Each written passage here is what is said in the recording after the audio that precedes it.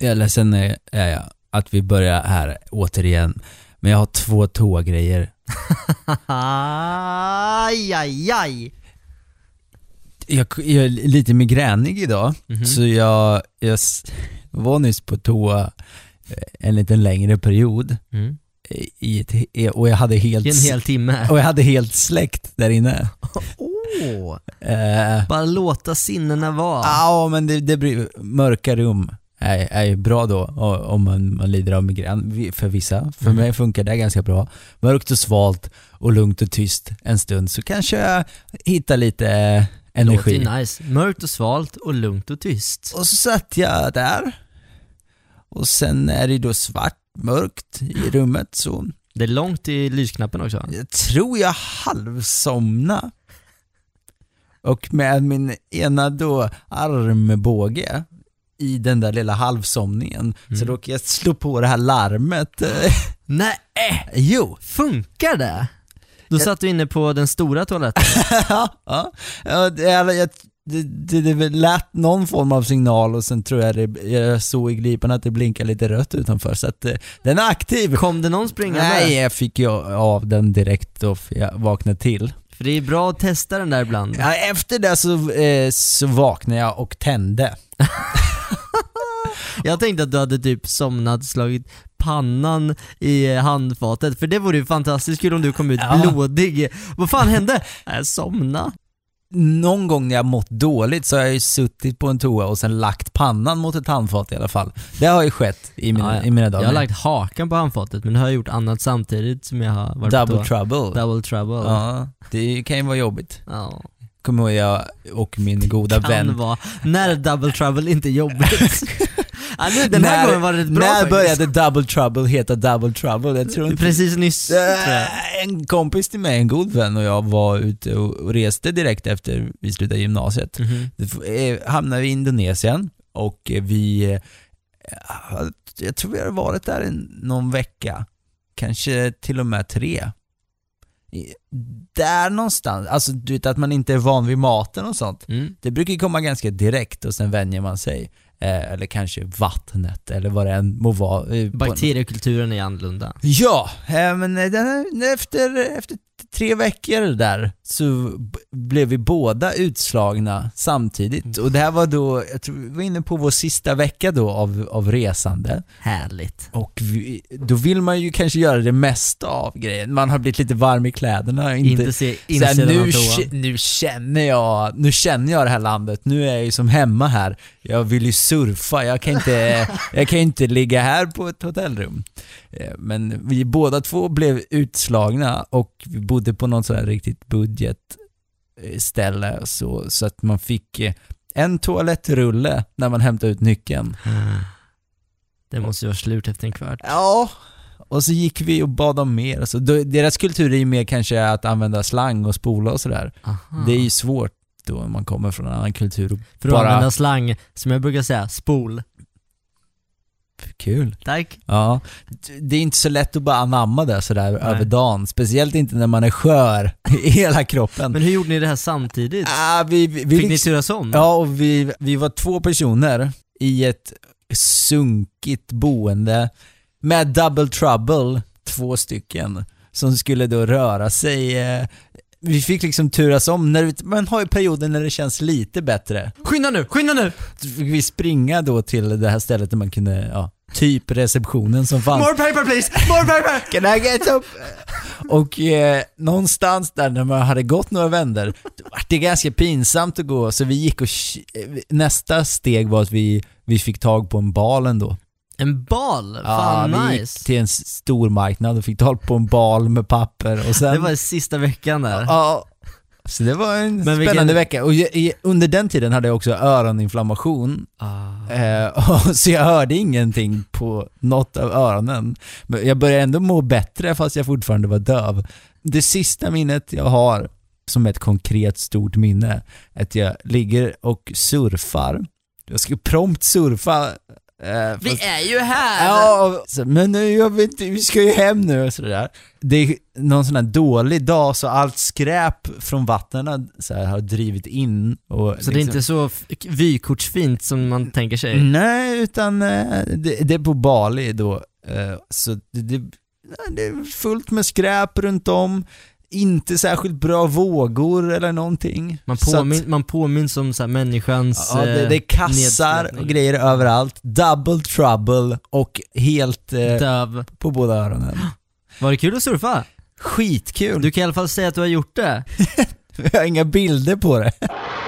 East FM. Det var en till grej med toa-biten. I flera dagar nu. Jag tror det vi kan säga veckor.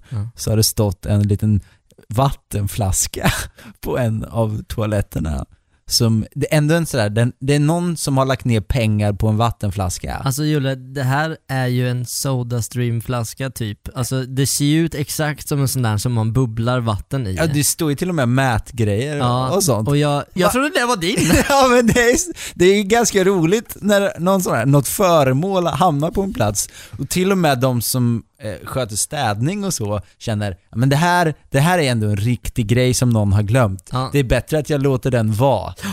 Alltså så jag tror vi är inne på i alla fall andra veckan av en sån här vattenflaska som står på handfatet inne på våran toa här. Det är ganska mycket personer i rullning.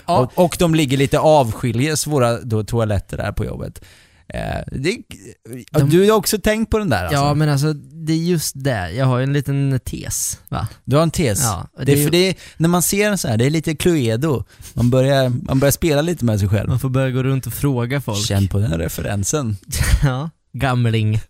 Jag tänker mig, eftersom våra toaletter utanför då, ber om ursäkt att vi har fått... Jag sa det från början. Att vi har fått folk att se brunt nu i flera dagar, men de här toaletterna som är utanför vårt kontor, vi är ganska ensamma om dem. De är liksom avsides i det här huset.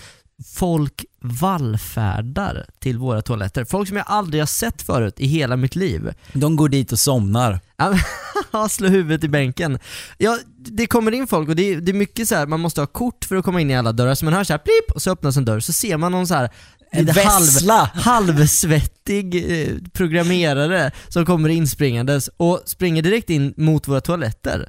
Är det någon som har besök här? Jag tror att dimensioneringen av vart toaletter är i de här byggnaderna vi sitter i har blivit misskalkylerad någon gång. Så att vi har liksom en radda med ganska många, men det är typ ingen som jobbar där vi jobbar. Nej, och det är väldigt roligt att se de här, för man vet ju. Det är ingen som går hit för att kissa. Och det vet de att vi vet. Så när man får ögonkontakt med någon som kommer in... Det är som en hund som bajsar. Ja. Så den här skamsna blicken. Ja. Fast precis innan dådet ska ske. Och i och med det här så finns det en stressfaktor.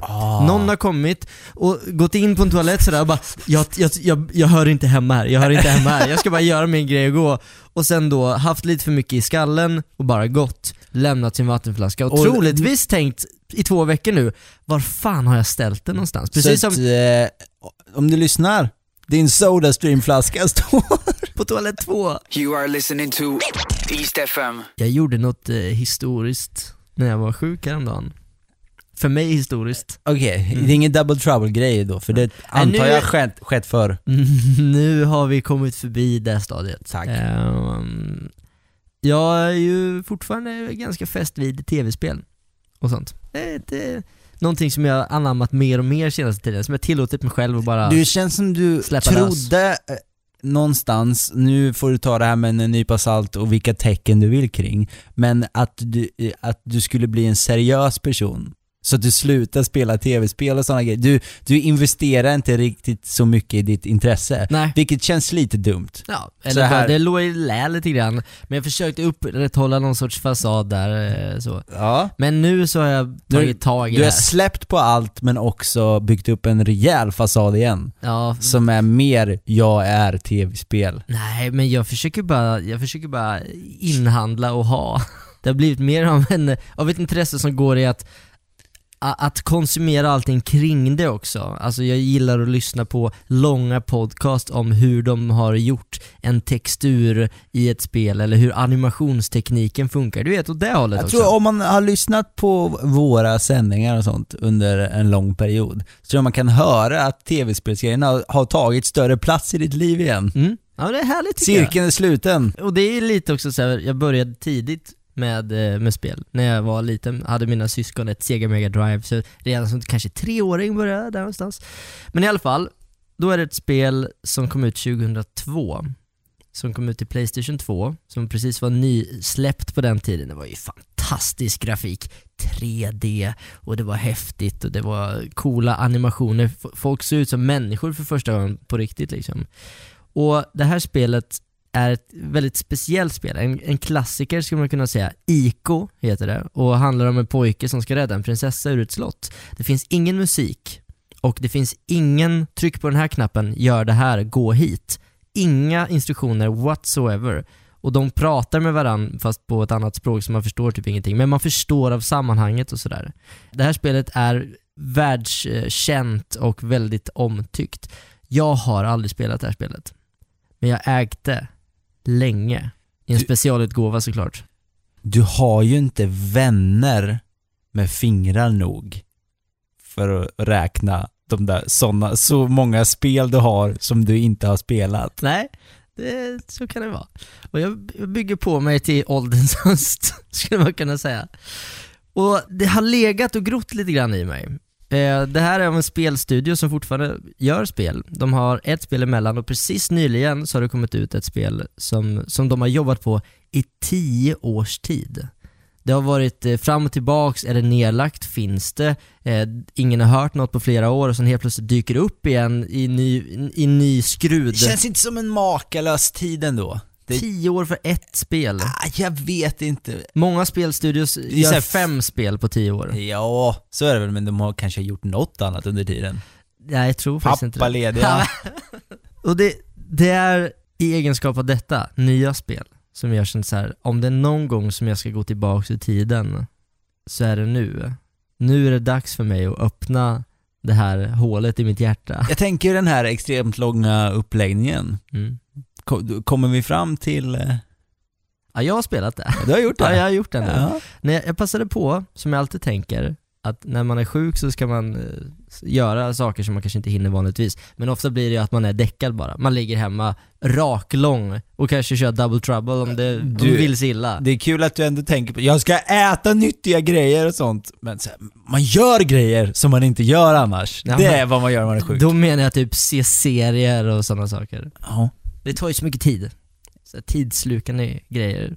I alla fall, det var ganska häftigt då, för att det här spelet som sagt är från 2002. Mycket har hänt sedan dess i teknikväg. Tänk dig själv vad du hade för typ mobiltelefon, om du nu ens hade någon 2002.